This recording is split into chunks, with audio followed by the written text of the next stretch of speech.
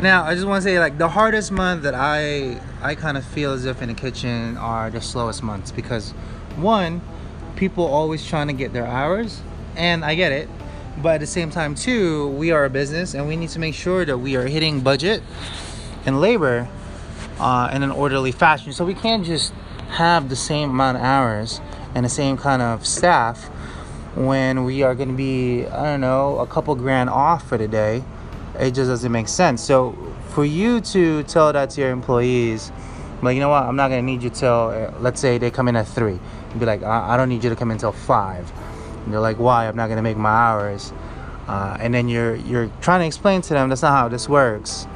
And then there's that kind of tension. And this is where I say this is where it separates the men from the boys, right? You need to have a further grasp of what your situation is, and you need to have your foot down and tell them firmly and sternly that, one, we're not going to do that much more business at this time of month, and two, I'm sorry, that's just how it goes.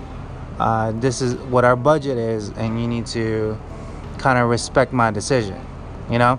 And they will go about it, etc., and they will yawn at you, they will yearn and bitch and moan and everything else, but in the end, they will understand that we are doing this for the business, and it sucks, but that's just how it is. And if you are not comfortable with situations like that, and you're not comfortable with confrontation, yeah, you're in the wrong business. You know what I'm saying? Especially as the manager, as the chef, as somebody that the entire staff looks up to, you need to have the cojones to kind of say to them and tell them that's just how it's gonna be, you know? Yeah, it sucks, but you need to give them reasons. You need to give them facts, and that's where it separates you from being a good leader and a great leader, and telling them how to go about it too, and not just kind of, telling at them, explaining to them, showing them.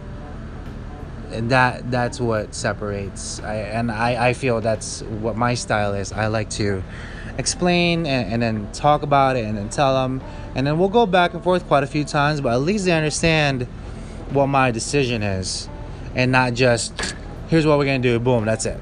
You know what I mean? That's not the way to go. But that's it. Keeping it nice and short. Moving into 2019, we're gonna try to do one little snippet daily. And I think we can do it, folks. I think we can do it. All right, peace.